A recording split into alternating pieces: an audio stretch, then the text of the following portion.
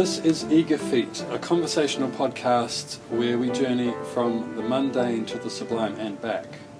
I'm Cameron Surrey, lay tertiary chaplain here at Auckland Catholic Tertiary Chaplaincy, 110 Simon Street. With me today is Eleanor Bloomfield. Eleanor is writing her PhD thesis in English at the University of Auckland. Her research is focused on the York Mystery Plays. These plays, stretching back to medieval times, were abolished in the latter part of the 16th century following the English Reformation, but were revived in 1951. But before we get to talking more about the mystery plays, Eleanor, what's your most memorable moment associated with theatre? Well, that's probably a tie between the very first production I saw at the Pop-Up Globe when they opened in the city in 2016, and working with the York Mystery Plays last year as part of my research over in the UK. I did an extended field trip, and as part of that I was able to be quite heavily involved with the Wagon production in September last year, which was amazing on lots of different levels. So what was your involvement? What particular part of the logistics were you responsible for? I was responsible for organising all the volunteers that we had working front of house. They were wagon production, so there was no house, but they were involved in helping with the audience, doing audience surveys, answering any questions at each of the 4 different stations around the city. And my job was basically to run between the 4 of them and make sure that all the stations were covered throughout the day, and that everybody was happy and checking up on any gaps that needed filling. So just to give people who are not familiar with the York Mystery Plays a bit of an idea of what that looks like, tell us about what are these wagons and how are the plays sort of performed. So the York Mystery Plays cycle, for those who aren't so familiar with it, is a selection or a collection of 47, depending on how you count them, but 47 is the traditionally accepted number, a collection of short pageants which span the story of biblical salvation history from creation through to the Last Judgment. They're broken up into short sections, and those short pageants, they're about 20 minutes long, are performed traditionally on wagons, so that's the stage, and they're taken in procession through the streets of York, stopping at pre-arranged locations where you set up the wagon and the set and perform the pageant, and then the wagon rolls on and the next one rolls in, and the performance continues like that. And they have also been done in fixed place, so with a big open stage, but the wagon performance is how they would have been done in the Middle Ages, and is what recent productions have moved back towards, away from the big fixed place settings. So are you saying that there's different plays performed in different locations around the city? There's a processional route which is mapped out beforehand. The modern one isn't the same as the medieval one because of health and safety and traffic and logistical reasons. Yeah. But basically, yes, you map a route through the city, and then you decide where you're going to stop, and the wagons move from the start through to the finish, and there are between usually 4 and 5 stations, they're called, stopping points. Right, so each one will be performed several times? Yes. So for a spectator, you can remain at one station and you can see all the different pageants come through. Yeah, right? Or you can follow them to the next one if you want to see, if you know somebody performing in one of a particular pageant, you want to see it again, you can follow the procession. Okay. And so if they're 20 minutes long and there's about 47 of them, then is it done over several days, or how does it work? In York today, there has never been a revival of all 47, and they've only ever done that in modern times over in Canada at the University of Toronto in 1977 and 1998. In York today, they usually do, the last one was 11, which was quite a lot. Usually, between 6 and 11. Okay, and I guess that means that, so they happen every few years? Normally? Yeah, the wagons are running on a fairly regular cycle, have been for the last 20 years or so, on every 4 years. Right, yeah. And so they can choose a different selection each time? Yes, although there are always ones that have to be included because they make logical bookends, so the creation and the Last Judgment usually there, and the crucifixion will always be there because it's the natural climax. The beginning, the middle, and the end. Yeah, exactly. Okay. Interesting. So, in the chapter you sent me, which I think is chapter 5, is it of your thesis, you're talking about the religious aspect of the plays and how that's sort of been dealt with in modern times in the revival since 1951. One question I had, because again, having experienced them, you've got a completely much better perspective than anyone just trying to imagine it. As a spectator, what's the level of like a religious feel to the plays when you're watching them? As someone with religious sensibilities yourself, does it feel like a religious performance or a secular one or somewhere in between? Somewhere in between. Yes. In performance, the plays have become much more secular, I would say, or more concerned with, or less concerned perhaps with the plays as a performance of piety than they were back in 1951 when they were first revived. As a very rough estimate, an unscientific survey from talking to people involved, about half of the people involved with the plays come from a religious, or come from or informed by a religious viewpoint or background, and the other half don't, so you do get a genuine blending of the secular and the religious, and how that comes out can be interesting to observe. So, and I guess there's the audience as well, which, would you say the audience, their perspective also shapes the way that the plays are manifested? Yes, again, I think there's been a shift away from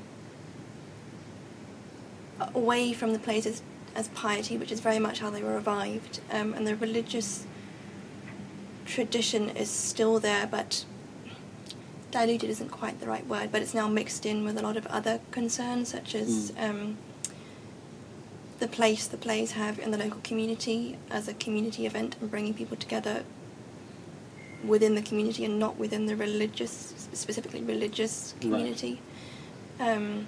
Is it a little bit like a little Christmas nativity play that we might go to here in New Zealand where the kids are doing something and we may not have any religious faith, but little Johnny is going to be Joseph, and so we'll go along. And the nativity plays are a direct descendant of the mystery plays, and apart from the York plays and the Chester Cycle, which is similar, the only regularly performed descendant in Britain and around the world today. And is that where the plays started as well? My meagre knowledge is of St. Francis and the Franciscans popularising these kinds of plays in Europe, and that perhaps the Christmas scene was one of the first. Is that correct? I don't know so much about the European tradition. Basically, the simple answer is that nobody really knows for sure. The English tradition, at least, which obviously is the one I know most about, again, nobody really knows, but it is thought that the plays developed out of the liturgy and the Easter ceremony of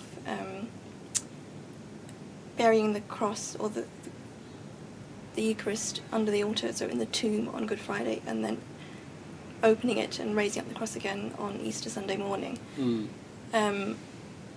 And we know there was a good deal of what could be called performance ritual involved in that, so 3 Marys coming to the tomb and singing the song of Easter morning. Right. And the theory is that eventually the plays moved out of the churches and into the streets, but the beginnings of medieval drama are murky. Right. And of course you had the Corpus Christi processions as well, kind of starting around that time, like maybe 13th century. Yes. Yep. Yeah.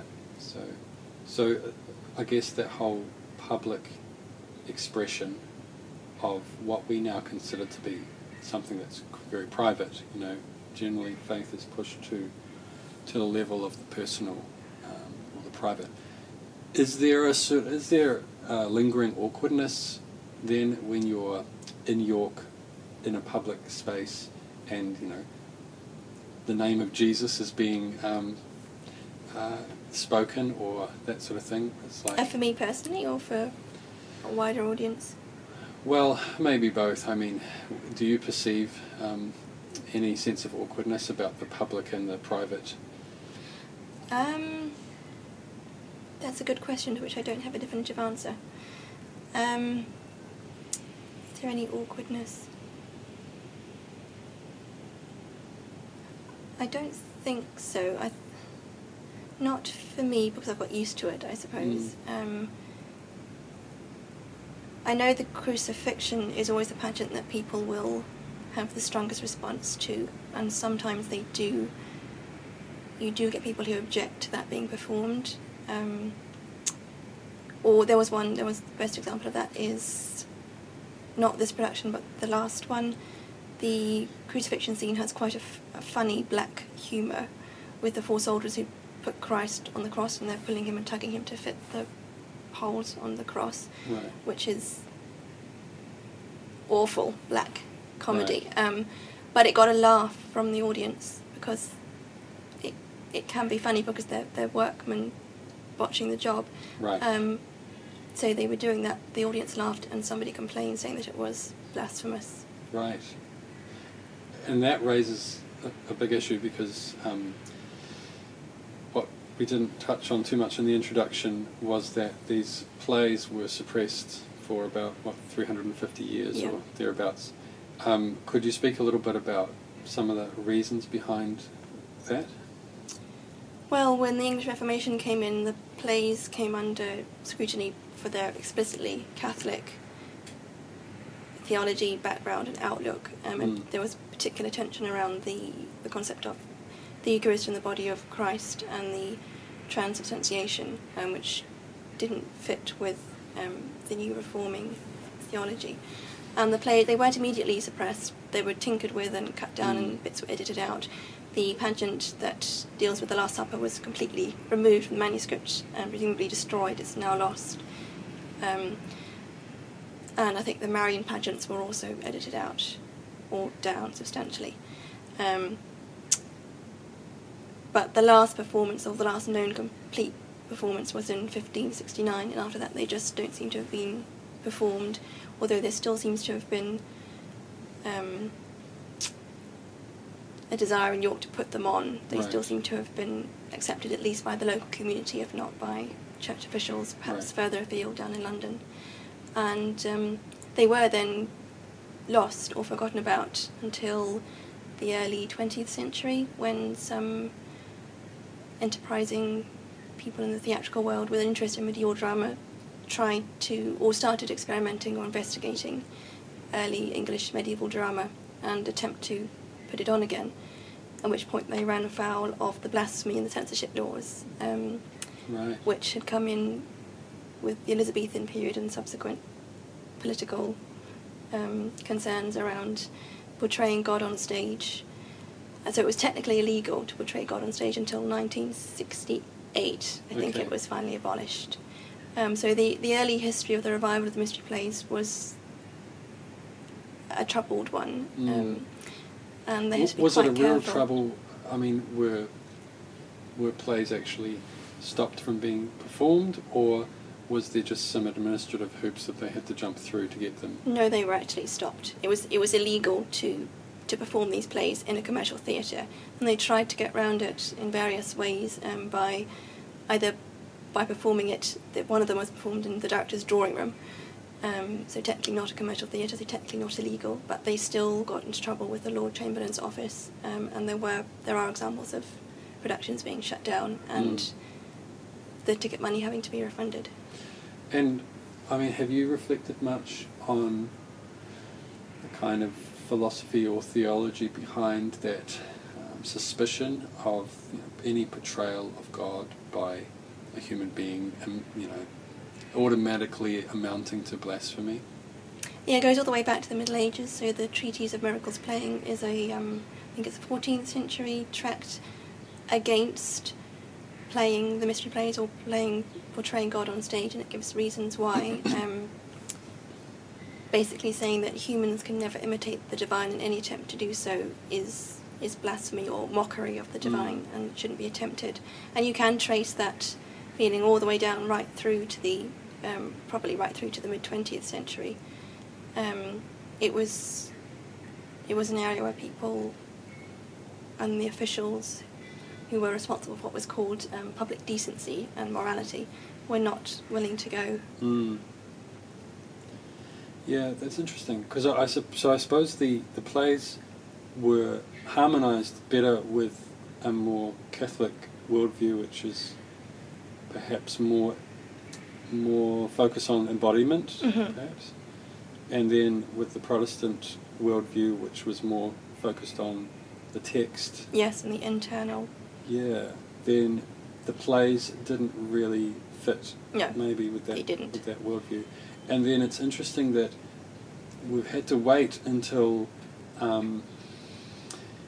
we don't really take God so seriously anymore, I suppose, and so is it perhaps because of that these plays are now allowed to be shown, not because we've sort of suddenly become Catholic again, but actually because the kind of reverence or the concern not to commit any sort of form of blasphemy is sort of faded a little bit? Yes, I think that is true now, very much. But in 1951 there was still this. Right. There was a tension between those who wanted to perform the plays, who said this isn't wrong. They have much to say and to speak about, and to audiences, modern audiences, and those who said no, you can't do that. You can't play God. Literally, you can't play God. So yes, there was very much that then, and yes, I think you're right that now that has faded. Yeah, the fact that they did manage to be revived in 1951 is actually quite remarkable. So someone had to push that really hard and keep persisting. Yes. And so, who roughly was that? Was it a group of people who got together and decided that they were going to relaunch them? It was Martin Brown who was really responsible for their revival. He was a theatre practitioner, and he did some university work as well. He'd been interested in the medieval mystery plays for a long time, and when 1951 came along with the Festival of Britain, he saw the York plays as a chance for York's contribution to the festival. And luckily the people in York who were responsible for the York Festival Trust, they agreed with him, and so it was ultimately a small team who got them staged, but he was the driving force behind it. Yeah, and I guess so, using the momentum of that festival that was already taking place and saying, well, if we're going to showcase York, then this should be part of it. Yes. The festival was very much concerned with the glories of the past and the glories of the future is what they were trying to get at, so the reconciling of the two and using the past to build a better future, bearing in mind that the war had just finished in Britain and this period was still feeling the effects of that and of austerity and of rationing, and the idea was that they took the best bits, I suppose, of Britain's cultural past as a foundation for building something new. Right. To what extent then are the plays now, would you say, used to explore, I don't know, themes that are particularly relevant to us at the moment, you know, rather than simply portraying the Bible gospel themes? There's been a shift away from that and towards more contemporary concerns, such as some of the ones that have been explored in recent productions are things like the refugee crisis, climate change, I think even cyberbullying in the last production. And the idea is that directors take these old pageants and use them as a way of exploring or mapping onto modern concerns. So the Massacre of the Innocents has been used to explore the situation of children in the Middle East and those crossing the sea and those who end up washed overboard and drowning. The Harrowing of Hell, which has the list of all the medieval sins, has been used to explore things like pollution, bullying in a modern context. Right. So there is this dialogue between the old and the new, and a melding between them. Yeah, that's interesting. And what about the climate change one? How did they bring that in as a theme? I think that was... There have been various ways in different productions. The Flood is an obvious one. There was Noah's Flood. That quite easily maps onto modern concerns around rising sea levels. Pollution, again, the Harrowing of Hell in the Wagon production last year had devils in plastic bottles and plastic netting, and as a representation of that and of the damage it can do to the world. Yeah. Do you think this is in keeping with the original spirit of the plays, given, I think you said at the beginning of your article, it's difficult to distinguish in the Middle Ages between the social concerns and the religious ones. Would you say the same here, that or that is it appropriate, do you think, for the plays to be used as vehicles? Yes, I think so, because theatre always has and always will speak to the times out of which it comes and is created. And the plays, yes, they're medieval, but they're also performed now. And so, yes, I think it is right that you use the old to explore the new, and that they have to have some relevance or some engagement for modern audiences to hold on to. Yeah. So then, I sent you a piece from my thesis which looked at, I guess, the interplay between text and the body. So I think it relates. But I'd be interested to hear your initial thoughts anyway, coming from that theatre side of things. Well, the mystery plays literally are an exploration of the relationship between text, so the verbal written text of the plays, and embodiment of, in the medieval period, the embodiment of Christ. The cycle was performed on the feet of Corpus Christi with a procession beforehand, so it's very much concerned with ideas of embodiment and the relationship between sign and signified, I suppose, between something, the representation of something and the performance of it. So yes, that very much speaks to what you have explored. Yeah, I mean, I was interested in, and maybe it seeks to transcend this problem that you speak about, the objection to the plays, that it's blasphemous to have a human being, playing God. But what we see in the central gospel story itself, Jesus being crucified, is that already a parody of God, or a parody, yes. It's a kind of a parody of man and a parody of God is being made.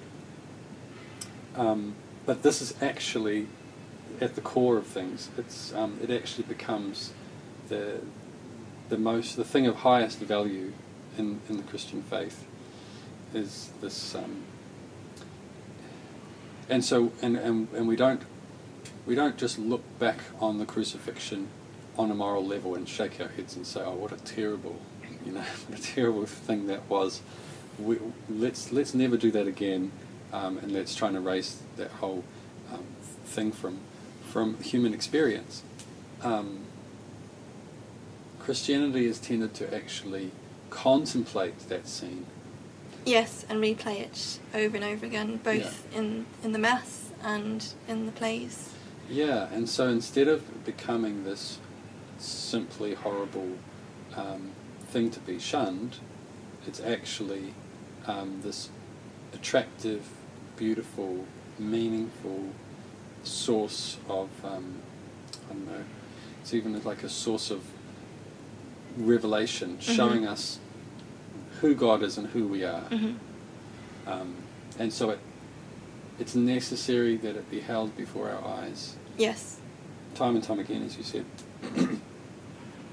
In order for us to stop deviating too much, but it sort of keeps us on track. It sort of orients us somehow. Yes, I think that was very much a motivation for the medieval performance of the cycle. Less so today because other factors have come into play, but that is the centre, I think, and the wellspring of these plays. Because, of course, with the Gospels, only bare minimum of detail is given, right? So the narrative describes what's taking place, and there are some details that are inserted that have theological significance, but you don't get this.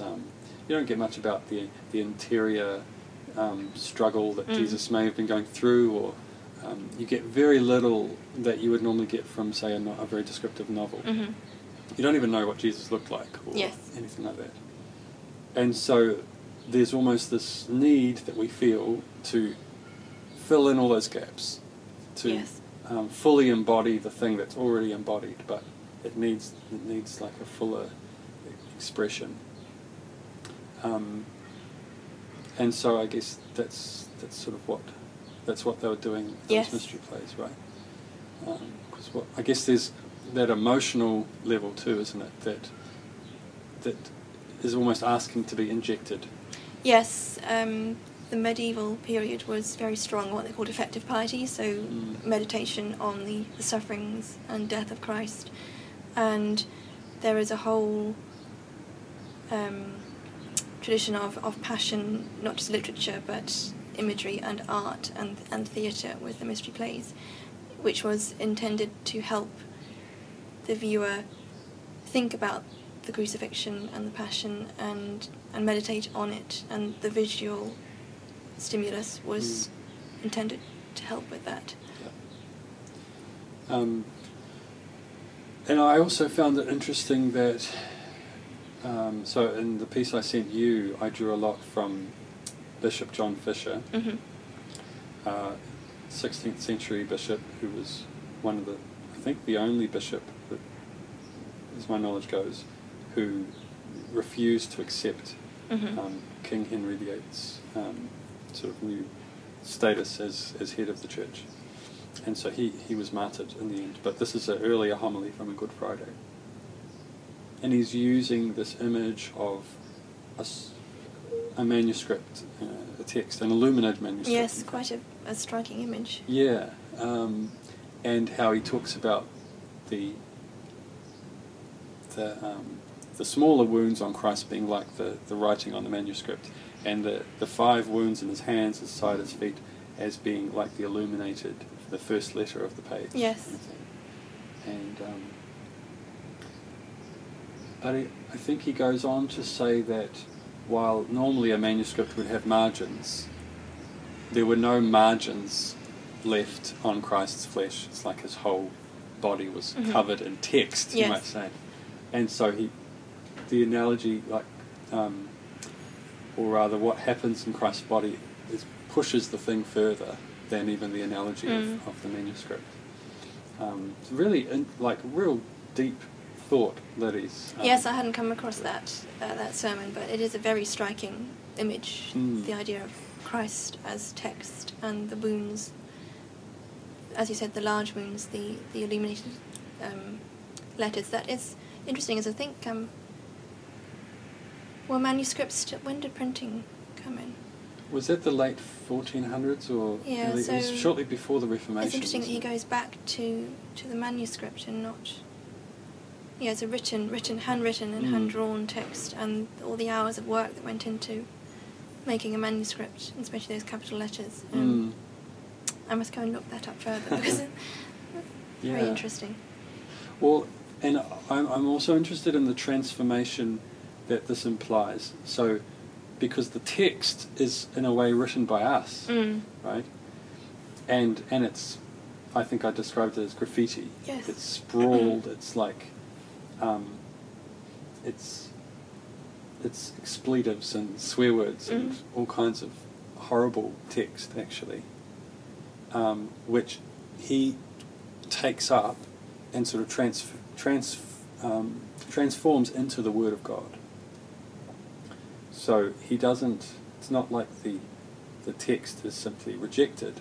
The text is absorbed and the meaning of it is changed because it's because of the manuscript upon which it's written, you might say, because it's written on his body, and he's the chosen one, the Son of God, then and God's faithful to him, then in the resurrection that text is transformed and given a whole different meaning, and then that sheds light back on his crucifixion and the meaning of that.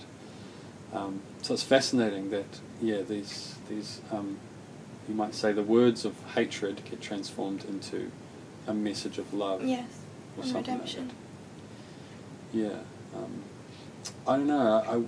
Does it play into the controversy around the plays, because you've got this opposition to the plays, this attempt to get rid of it, to disembody the Christian faith to a certain extent, and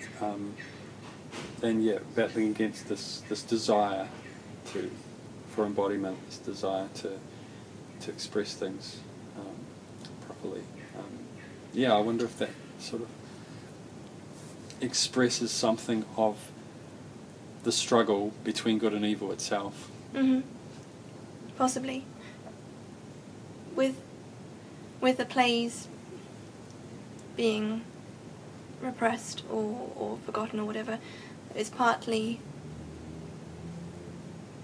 that, but also, as you were saying, the disembodiment, or there was a shift between the outward portrayal of religion and piety and the internalization of it, and a shift, I think, from communal and external expression of religion to one that was much more private and personal, and the plays don't fit so well with that, and that I think was one reason why they fell out of favour or popularity or whatever you want to call it. Yeah, well, it's interesting because you said that what happened first of all is that plays got trimmed or adapted, or certain ones got left out, like The Last Supper and the Marian ones. And so, but then actually that wasn't sufficient, it seems, because the opposition to the plays was just an opposition in the end to the plays in general. Yes, and to their heritage and the Catholic faith which they embody literally. Yeah, and so it wasn't just we don't want them to be doctrinally suspect, but it's actually we don't want to use this medium for transmitting the gospel because we think that this medium is itself problematic. Yes. So that's interesting. Like the medium is the message thing. It's almost like they were affirming that, and perhaps that's really true. It just shows the medium is in a large part the message. And what are your thoughts about that difficulty of, like, is there, do you think, a danger of disrespect to the mysteries, to the Christian mysteries, depending on how the play is actually done? Yes, I think there is, but I also think that when the plays have been performed, they have been handled, even by people who aren't religious or Catholic or have any religious affiliation at all. They are always handled, at least what I've seen of them, with a respect for their history, their past, their religious background. And productions, I think, or at least again the ones I've seen, have always tried to honour that and respect that. And certainly, I don't think I've ever been offended or upset by anything that's been done with the plays and performance. What was your take on that scene, the crucifixion scene in The Soldiers? I didn't actually witness that. That was told to me as an anecdote by somebody I was talking to. Right. But yes, it is a funny scene. It's awful to say, but it can be funny, and perhaps it shouldn't be. And I don't know what the theological debate would be there, but as the text stands, as it's written, and as I can imagine it performance, yes, there is that potential for it to be funny. Yeah, there seems to be plenty of, even in the Gospels, there seems to be plenty of juxtaposition between the sublime and the ridiculous, or the Yeah, so almost as if, well, that's again part and parcel of a gospel where you've got a belief that God became a human being. And in a way, that juxtaposition can heighten the shock you then feel when thinking back to that particular pageant, when the cross is then raised, because the scene with the workman, the cross is lying flat on the bed of the wagon, and the actor is being nailed to the cross, so you can't actually see him, especially if you're at the back of a crowd.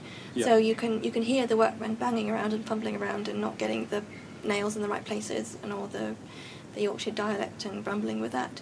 And then the cross is raised, and that image of the crucifixion is, of course, so instantly recognisable. Right. That is always a very shocking moment, and there is always a gasp that goes around the audience when the cross is raised. So the mood can switch very quickly from laughter to shock, to awe, and perhaps that makes you think about why you were laughing just a minute ago, and whether what the laughter does in the production, in the performance, contributing to the crucifixion, and then perhaps that makes you think about what you have done, what sins have done, what the sins of humanity have done to crucify Christ, and you don't realise at the time, and it's only when you see that moment of the crucifixion, of the cross going up, that really brings it home. Yeah, and because I guess there's that same mix of the ridiculous and the sublime in each one of us. So it's not like that mixture is just there on the stage. It's on the stage because it's reflecting something in us, and sometimes I guess you're quite flippant about something, and then you realise, oh my goodness, there's actually someone else is really hurt by that, and there's that sudden realisation. The plays are very human. They deal with all these weighty and lofty themes, but actually, when it comes down to it, they were people performing them. People are human, and they always have been, and they always will be, and that goes right through the cycle. There's a glorious scene in the flood where Noah and his wife are arguing. It's a married couple bickering, and that goes down the ages, unfortunately. So does she eventually agree to get into the ark? Yes, I think she does. But not without much discussion beforehand. And I mean, maybe those moments, those lighter moments, I mean, it's kind of what you've already said. They actually provide a better platform for the sublime moments to show themselves. That if you're trying to show things that are sublime or serious or really deep, and you don't show anything else of any other kind, then maybe it just becomes all too much and too samey and too intense and difficult to engage with for an audience. Yes, you need the contrast, and bearing in mind, of course, that the medieval performance of these plays probably took place over an entire day, so about 12, 13, 15 hours of performance, so it can't all be up there. You have to have the contrast too. Right. Would this have been in the context of a general sort of carnival atmosphere with feasting and that sort of thing? Probably, actually. I don't know so much about that. But yes, they were associated with the Corpus Christi feast, which would have been a holy day of obligation, so therefore a holiday. And yes, I'm sure, I don't think the medieval people ever passed up an opportunity for feasting. Yeah. And of course it was summer, so food should have been plentiful. The weather should have been good, but this is Britain, so... Right. So maybe like a more exciting form of cricket or something like that, you know, where you can actually perhaps be a spectator dipping in, dipping out. Yeah, come and go. Yeah. Yeah. Interesting.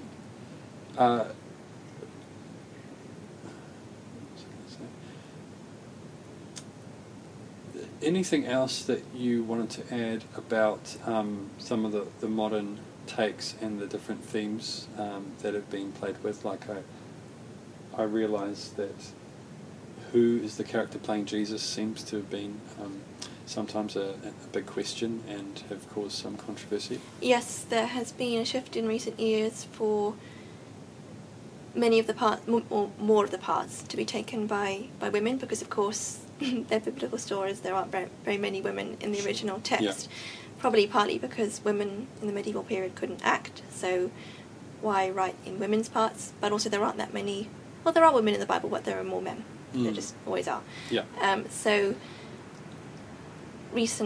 several recent productions have cast some of the men's parts as women, given them to women, and that has caused some controversy, especially around casting of Christ or of God the Father as a woman.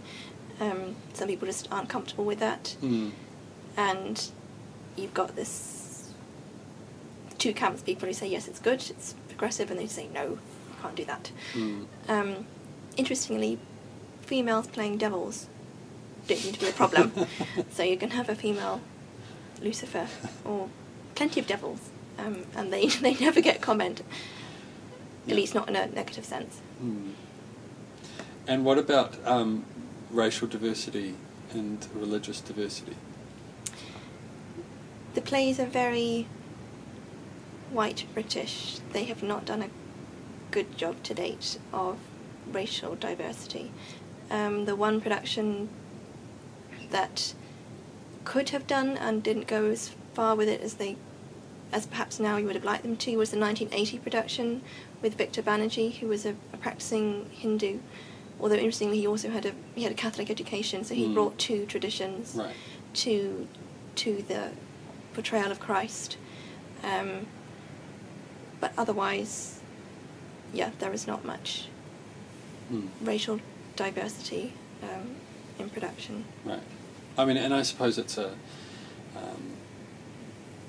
I mean, maybe is there racial diversity in York itself? Off the top of my head, no, not as much as other parts of the UK. So, I mean, it's just more reflective of... of their community, For someone listening who would like to learn more about the York Mystery Plays, short of actually visiting York at the right time to see them, although you could talk about maybe when the next cycle is, what would you recommend for learning a bit more? Where should someone go? There's lots of stuff, good stuff, on the internet. So the York Mystery Plays, the Wagon production, has a website, which I think is yorkmysteryplays.co.uk off the top of my head. There is the National Centre for Early Music, which has a very good online archive with lots of photographs of productions from, I think from 1951 through to the present day. There's quite a lot on YouTube. You can see clips of various pageants that have been performed. You can read my thesis when it comes out. But yes, I'll start with the internet. There's lots to find there. I think I did see something on YouTube, and I think it was the character of God the Father started off, was just about to speak, and then said, "Hold on," pulled out his thermos flask and poured a cup. Yeah, that was from a few years ago, I think. very English. The very first god. pageant, yes. Yeah, very English god. Yeah. Well, maybe we'll round the conversation off there. I think, though, it's really interesting to hear about these York Mystery Plays. It's something that we don't hear about too much, because I guess they're quite localised phenomenon. Yes, they are. They're next performed in 2022, I think, the Wagon ones. Right. If you are in York at that time. And that would be during the summer, during the middle of the year. It should be, yes. Well, thanks very much, Eleanor. And thanks Thank you for having me. to all our listeners. Yeah, it's been a pleasure. If you enjoyed listening, please like, comment, or share this with your friends and social networks. You might be interested in being part of this podcast in the future, and if so, you can email me at camerons@cda.org.nz. You have, of course, been listening to Eager Feet, a conversational podcast where we journey from the mundane to the sublime and back.